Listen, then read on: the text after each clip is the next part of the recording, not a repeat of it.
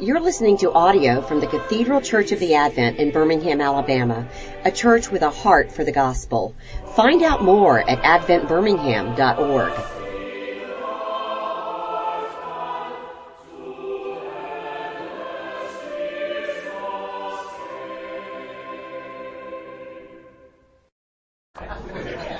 Well, welcome. Thank you for coming, and a few of you are coming back. I appreciate that. One thing important I forgot last time we did J.D. Salinger, and I forgot to tell you that when he went on a short D-Day, he had 5 chapters. I don't think I said this. 5 chapters, the first 5 chapters of The Catcher in the Rye in his pocket to give him something to live for. Seeing that, just to get him through all those 276 days of combat and everything.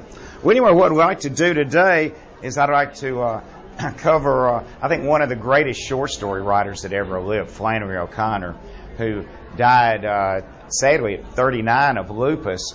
And there's no telling how many great stories were left teeming in her brain. So it was a great loss for her, for us. And I can make her pretty simple. If you understand 3 words, I think you can read anything that Flannery O'Connor ever wrote. And that's mystery, manners, and the grotesque. I'm going to make this really easy. Mystery, manners, and the grotesque. And the mystery is the theme of her story. All her stories. And that's the mystery of God's grace. Somebody receives salvation in every one of her stories. And the way you look for it's not the one you think deserves it, but the one that's linked with peacocks or the tree line, the skyline. Peacock's kind of a traditional Christian symbol. And she had some pet peacocks that she kept around in her house there, in her farm. And then the manners is her setting. And that's a synecdoche. I always thought that my 9th graders got, give them a 75-cent word. Synecdoche is a part standing for the whole, like, lend me a hand or give me, lend me your ears or give me a hand or something like that. And so manners is synecdoche for the South. I mean, that's her setting. But don't call her a Southern writer because, if you're any good, you're writing about humanity. You're writing about the human heart. And you're not doing just writers in Georgia or whatever. And then the last one is the grotesque. And that's her style. And that's what makes her unique. I've read a lot of religious writers, and I've read a lot of grotesque writers. She's the only grotesque religious writer I've ever come across. She tells you a really good story, and she gets her point across. Now, the reason she uses the grotesque, I don't know if I'm going to have time to do this whole thing, but look at one of those quotation sheets. I tell my students this is done with a typewriter. And it's going to be I'm having to explain to them what a typewriter is now. That's why there are all these mistakes, Mr. Palmer. She says the novelist with Christian concerns will find in modern life distortions which are repugnant to him. And his problem will be to make these appear as distortions to an audience which is used to seeing them as natural. And he may well be forced to take ever more violent means to get his vision across to this hostile audience. And I capitalize this. To the heart, here's why she uses the grotesque. Come on in. To the hard of hearing you shout, and for the almost blind you draw large and startling figures. And so what she's saying is you have seen so many grotesque things with, all the shootings and hijackings and all this kind of stuff that I've got to be downright shocking to get your attention so that you will read my story so that I can get my religious message to you. And she was a devout Catholic. She went to church. Come on in. She went to church every day. And if you go through Milledgeville, Georgia, where she grew up, go by, you can see her house, and we got to go into her church, and we even got to see her pet peacocks that were still running around. She was dead, but they were molting, and I got a Flannery O'Connor peacock feather, which was a great treasure, and it somehow got stolen or lost. And it's one of the great tragedies of my life, but I survived. All right. Well, anyway, let's get into this. And you can see this book's done a lot of good teaching. She's getting tired. Let's see if we can get one more story out of it. This is called A Good Man is Hard to Find, which is her most famous story, and I'm going to have to kind of go on through quickly the first part to get to the second half, which is the vital part of the story. And it starts out, this is a famous story. You've got the grandmother, who's going to be our focus, and then she's with her family, and she's got a son named Bailey, and then and his wife, and you've got their two children, John Wesley. And see, religion's introduced right there, the founder of the Methodist Church. And June Starrs, the daughter, and they're just brats. I mean, they're like these kids these 5-year-olds you babysat for, and, whatever you were paid, it wasn't enough. It was just, they've never had any discipline in their lives, no structure. And so it starts off, they're reading the newspaper, and the grandmother reads that the misfit has escaped from prison, and she's talking about, how dangerous that is, and they're about to go on a trip to Florida to where the misfit has escaped. And so they get in the car and they go off, and she has smuggled the cat in. It's named Pitty Sing. And I imagine that kind of a southern colloquialism for pretty thing, but it introduces the idea of pity into the story, which will be important later on. And she sneaks them in a black valise. Now, look for the color symbolism. Really, the ending's no surprise because she prepares you with a lot of good foreshadowing, including with the colors. And so she smuggles the cat in this box, and because she knows her son Bailey would not want a cat to be going with them on the trip, so she's smuggling the cat in there. And Flannery always got some really interesting characters. The state insane asylum is in Milledgeville, and more than one person suggested she went there to try to find characters for her stories there. I don't know if that's true or not, but it makes a good story. And so they're driving along, and she's got some purple violets in her dress. And, of course, purple, we know from here, is a religious color. And then they go by, they see a dirt road with some red clay banks slightly streaked with purple. So you've got more purple. And then red is a dual archetype for love, as in red roses, but also violence and death. And so they go along and they pass a cotton field with 5 or 6 graves fenced in the middle of it, which is never good foreshadowing, right? When you've got 5 or 6 people in the family, right? And then they decide they get hungry. They stop. It's a southern story, so they stop for some barbecue at the Tower. And Flannery and I think Charles Dickens were the best at coming up with names of anybody I've ever come across. We're about to do Great Expectations and, Pumblechook. And you've got names like that which are just fabulous. Anyway, the guy who runs this, the barbecue joint is named Red Sammy Butts, which is just perfect for a guy running a barbecue joint. And just a little sampling of how out of control these little kids are.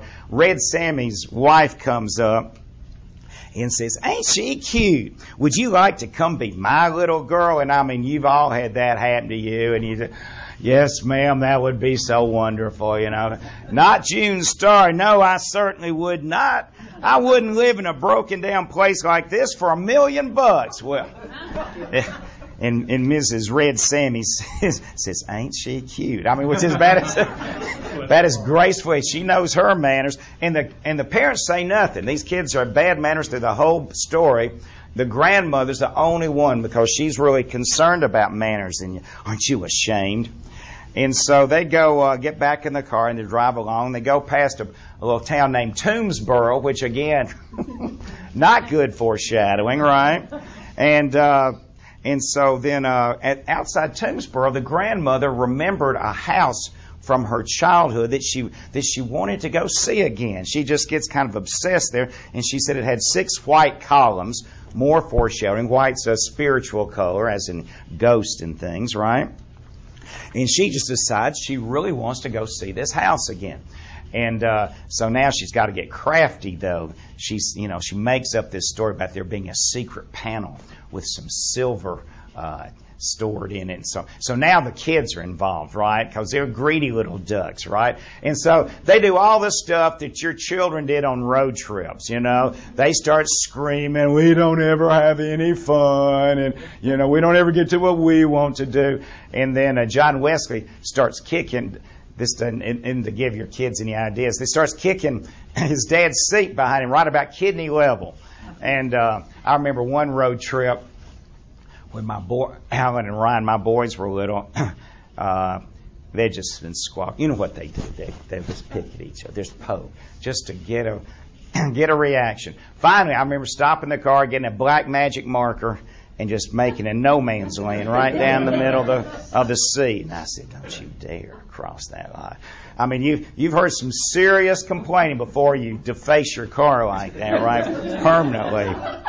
It's like that commercial, that guy throws his money in the bay or something. I wish I hadn't done that, Okay. Anyway, so Bailey, the son, says, "Okay, we'll go there. But this is the only time we're ever going to do this." So they turn down a dirt road with pink dust. All right, so we know dust, archetype for death, ashes to ashes. Pink, some more red coming at us. And anyway, the grandmother says it's not much further. And a horrible thought came to her. The thought was so embarrassing that she turned red in her face, and her eyes dilated, and her feet jumped up, upsetting her valise in the corner. The instant the valise moved, the newspaper top she had over the basket under it rose with a snarl. Hope you're not getting in trouble for cutting class and jumping to mine, but I appreciate it. In pity seeing, the cat sprang onto Bailey's shoulder, one of my former students, one of my superstars. The children were thrown to the floor, and their mother, clutching the baby, was thrown out the door onto the ground. The old lady was thrown into the front seat. The car turned over once and landed right side up in a gulch. And on the side of the road, Bailey remained in the driver's seat with the cat clinging to his neck. "We've had an accident!" The children cried. The grandmother was curled up under the dashboard, hoping she was injured so that Bailey's wrath would not come down at her all at once. The horrible thought she had before the accident was that the house she had remembered so vividly was not in Georgia, but in Tennessee, which is, she's in the wrong darn state. So anyway, Bailey throws the cat off and against a tree. That always upsets my students. They're worried about the cat. Anyway, so the kids are just in a frenzy of delight, but nobody's killed, they say. So anyway, the road, they're down about 10 feet below the top of the road. In a few minutes, they see a car coming along, slowly coming, just around one turn after another. And it was a big black battered hearse. And so as I told the kids, once they figure out what a hearse is, we see a black battered hearse coming for you, the best thing is just run the other way, right? Fast as you can. And so anyway, the car stops above them, and 3 guys get out. One's a fat boy in black trousers and a red sweatshirt. And then the driver of the car got out. He was an older man. His hair is just turning gray. He had a long creased face, doesn't have a shirt on. And his blue jeans were too tight for him. He was holding a black hat. And the 2 boys also had guns. The grandmother had the peculiar feeling that the bespectacled man was someone she knew. His face was as familiar to her as she had known him all her life. He had on white shoes, and his ankles were red and thin. And this is the misfit. And he's got the best manners of anybody in the story. Your mass murderer has the best manners. I see you all had a little spill. "We turned over twice," said the grandmother. "Once he corrected. We seen it happen. Try their car and see will it run, Hiram," who's one of his guys. Okay. And then he says, "Children make me nervous." And we're going to talk more about that. Of course, these kids make anybody nervous, right? And anyway, then the grandmother shrieked. "You're the misfit!" she screamed. "I recognize you at once." Well, I asked the kids, is that a good move or a bad move? They said, that's a bad move. Now he's got to kill her, right? Okay. And so, yes'm, he said, smiling, "but it would have been better for all of you, lady, if you hadn't have recognized me." Bailey turned his head sharply and said something to his mother that shocked even the children. Now, that's serious wordy-dirts. Now, if it shocks those kids, okay, so he curses his own mother, okay? The old lady began to cry, and the misfit reddened. It upsets the misfit. We're going to find out why, too. And he tries to console her. He says, "Lady, don't you get upset. Sometimes a man says things he don't mean. I don't reckon he meant to talk to you that way." And then grandmother says, "You wouldn't shoot a lady, would you?" The misfit pointed the toe of his shoe into the ground and made a little hole and then covered it up again. Well, you can figure that symbolism out, right? Digging a grave, right? I would have to, which is like the politicians not answer, right? We've heard all that stuff. You try to get a yes or no and you can't get it, right? I just know you're a good man. You don't have a bit of common blood. You must come from nice people. Now, the grandmother is preoccupied with this superficial stuff of manners, and we love manners, but she spends too much time on some of the stuff about what are good people and bad people and manners and not, and she has lost focus on what really matters in life, okay? And so, yes, ma'am, and she said, I know you must come from nice people. Yes, ma'am, finest people in the world. God never made a finer woman than my mother, and my daddy's heart was pure gold. And so he says, let's see here. Make sure it didn't turn too many pages. Okay, watch them children, Bobby Lee. And, of course, that's the other guy. And for 100 years, there are a lot of Bobby Lees running around the South, right, from Robert E. Lee, right? You know they make me nervous. And so he said, don't see no sun, but don't see no cloud either. So now, he is not going to be the one receiving grace. He is blind to the skyline. We said, for those of you coming in later, that when you're looking for the one that receives grace, the shocking and inexplicable presence of grace, which is kind of the theme of the course, you look for peacocks and tree lines, the skyline, okay? Anyway, so, and so he goes, and he talks to, says, first you and Bobby Lee get him and that little boy and step over yonder with you. Would you mind stepping back in them woods there with them? So he's going to send Bailey and his son off in the woods to get shot.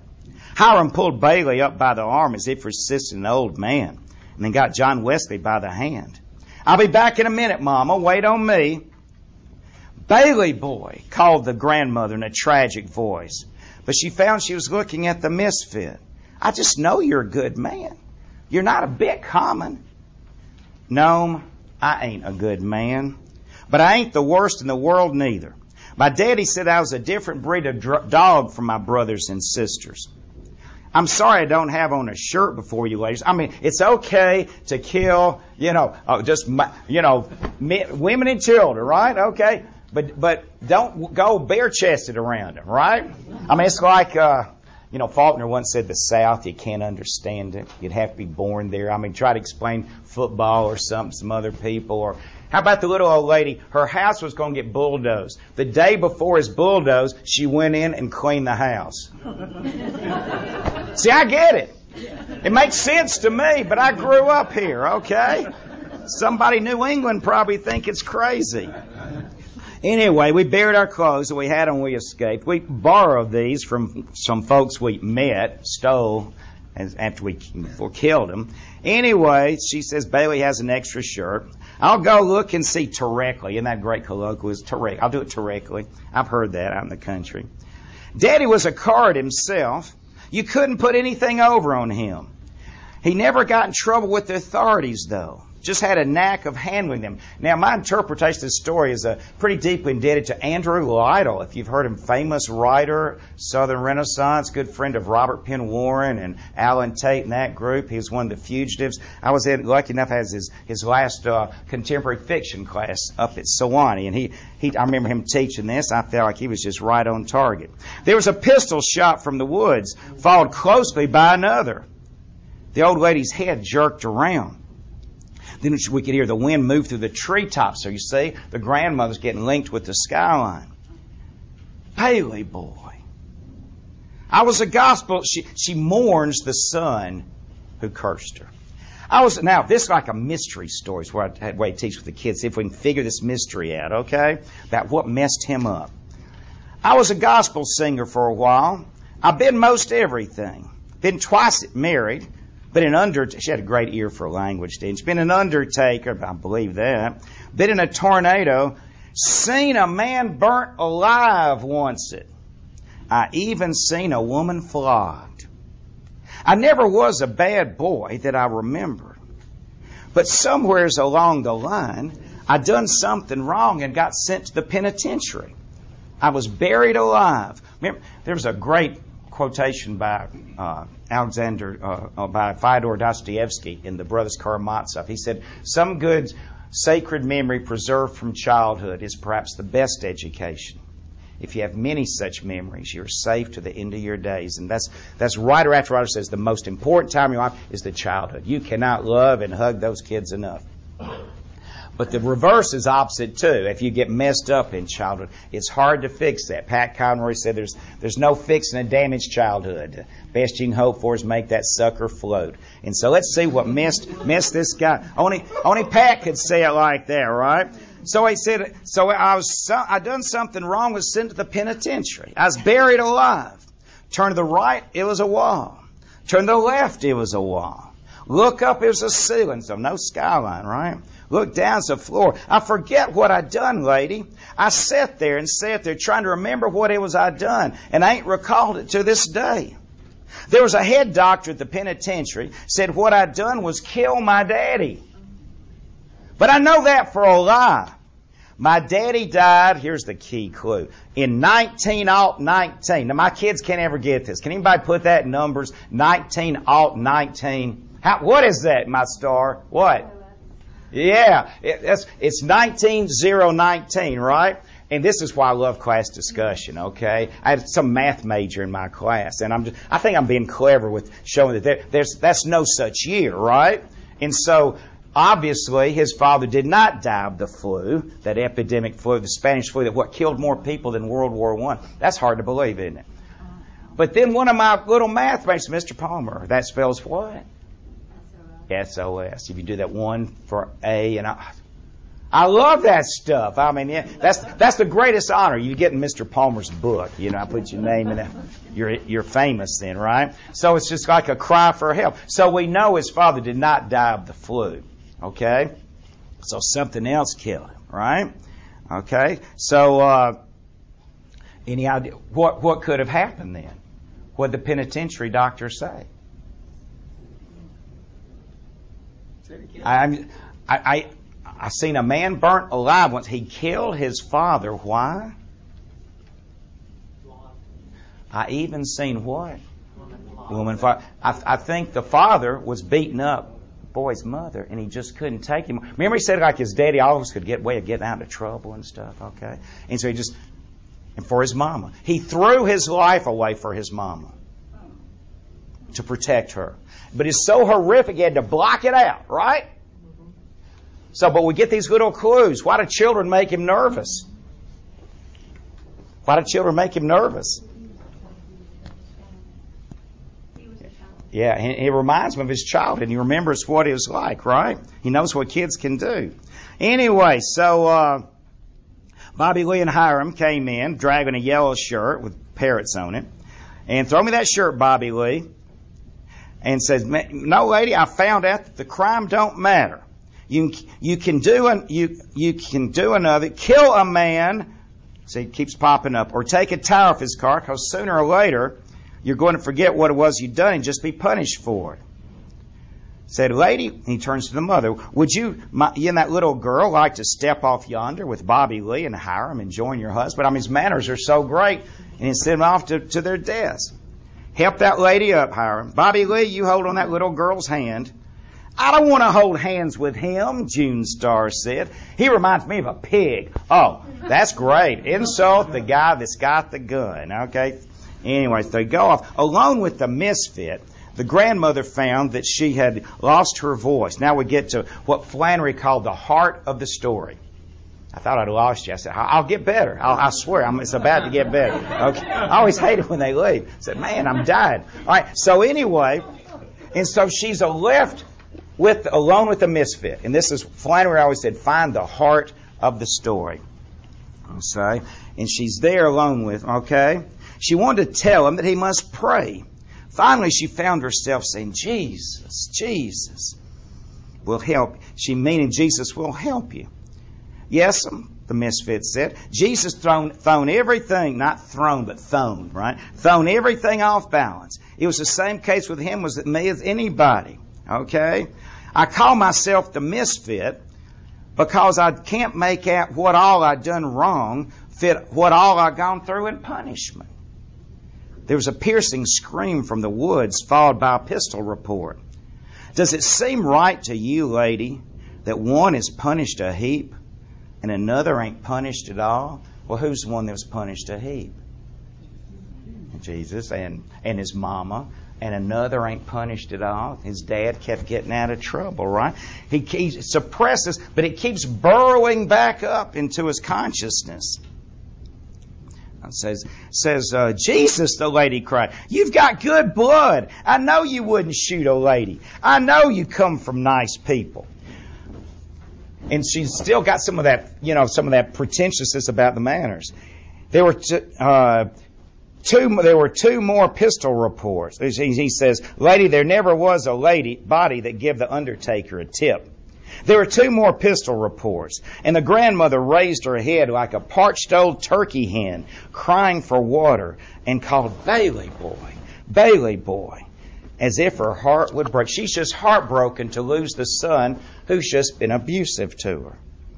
And the misfit says, Jesus was the only one that ever raised the dead. And he shouldn't have done it.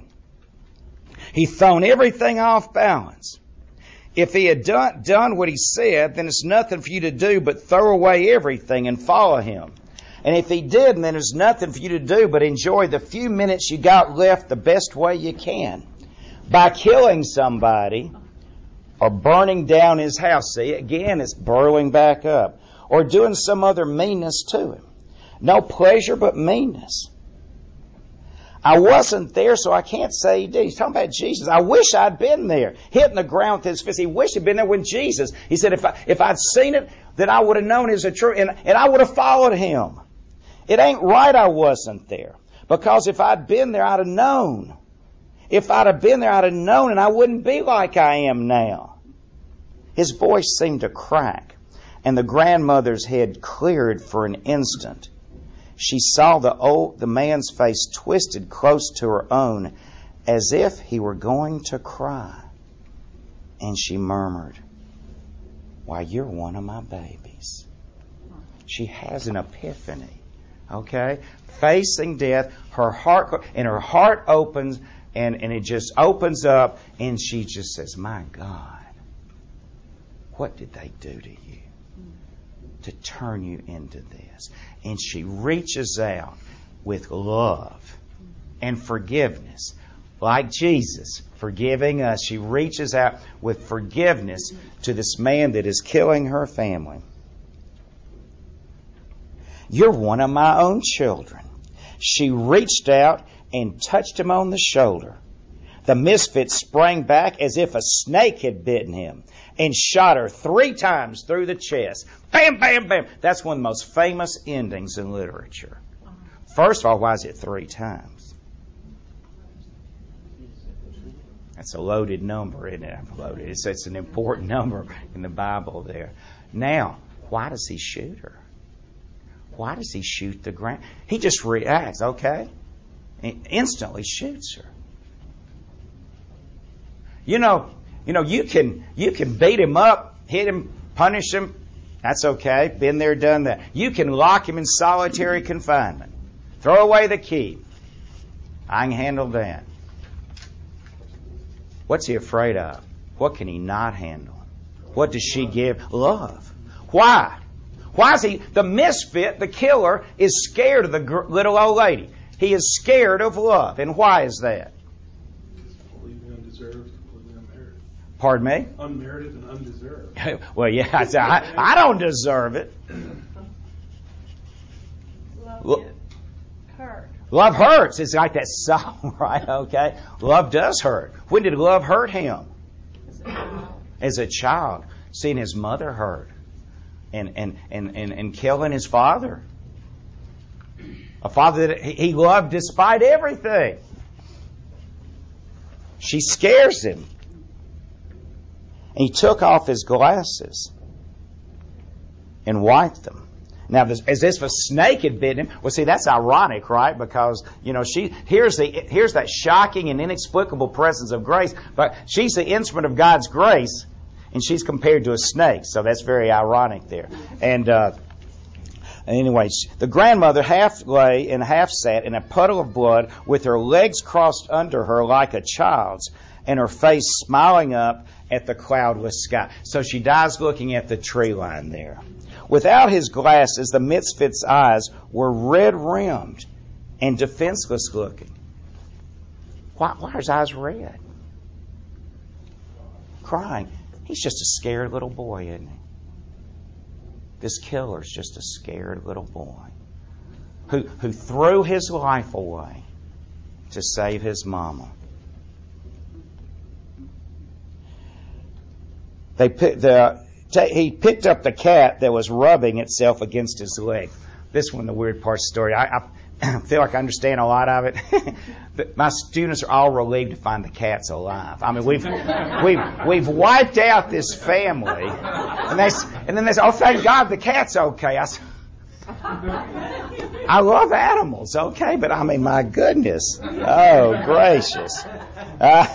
Anyway, she was a talker, wasn't she? Bobby Lee said. And here's that famous last line. She would have been a good woman, the misfit said, if it had been somebody there to shoot her every minute of her life. And so what Flannery talks about, and in an essay one time she's interviewed about this, and she talks about it, and she says there's a point in the story where this gesture occurs that we're looking for. The grandmother's head clears for an instant. She realizes, even in her limited way, that she is responsible for the man before her, and joined to him by ties of kinship, which have their roots deep in the mystery, which she has been merely prattling about so far. And at this point, she does the right thing. She makes the right gesture. I don't want to acquaint the misfit with the devil. I prefer to think that, however unlikely this may seem, the old lady's gesture, like the mustard seed, will grow to be a great crow-filled tree in the misfit's heart, and will be enough of a pain to him there to turn him into the prophet he was meant to become. But that's another story. Now, the misfit is a prophet. Now, that's a twist, but that's Flannery. All other writers that I go by their last name, Faulkner, Dickens, and Shakespeare. Flannery's just Flannery, though, right? But anyway, she was wanting to do another story where he becomes a prophet. And I tell my students, well, she died too soon. Maybe you can do it. So, I had one of my students write a sequel to one of the stories. Anyways, now the lines of motion that interest the writer are usually invisible. They're lines of spiritual motion. And in this story, you should be on the lookout for such things as the action of grace in the grandmother's soul, and not on the dead bodies. Now, this is brilliant criticism right here. This goes in with the shocking and inexplicable presence of grace and that last line I was just reading. With the serious writer, violence is never an end in itself. It is the extreme situation that best reveals what we are essentially. The man in the violent situation reveals those qualities least dispensable in his personality. Those qualities which are all he will have to take into eternity. And so what she's saying through that story and the essay is that when you're facing the prospect of death or real danger, then your head clears and you realize who you really are, what your essence is, what really matters to you, your faith, your family, your country. What is it? And your head, and all this other riffraff about manners and all that stuff, it just clears instantly away.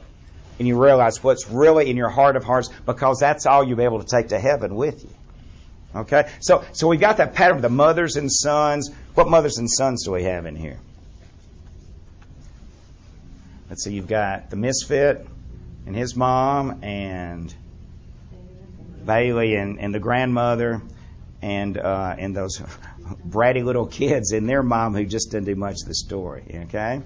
And so Flannery once said that grace has to be really shocking to keep up with the kind of evil she made concrete. So her endings are quite shocking, but she has this strong religious message, and I told you she went to church every single day, and it's just it's odd. Oh, and this. Well, lost my thought there. That happens, doesn't it? So anyway, it's oddly, it's this story with the shocking ending. It's a story of love, isn't it? It's like Esme last week, the story of love. The grandmother loves the misfit, and the misfit loved his mama. Okay, it's one of our finest stories there. Andrew Lytle taught at I think University of Iowa. There's a famous creative writing program out there, and he was getting in the first batch of short stories, and they were not very good. And the guy was, whoa.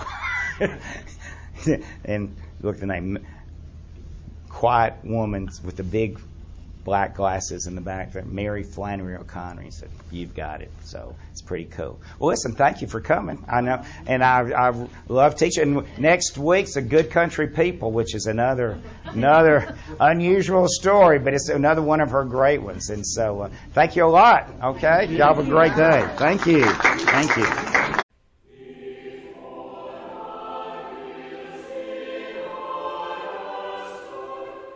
You've been listening to audio from the Cathedral Church of the Advent. If you live in Birmingham or find yourself visiting, we hope you'll join us at one of our Sunday services. Find out more at adventbirmingham.org.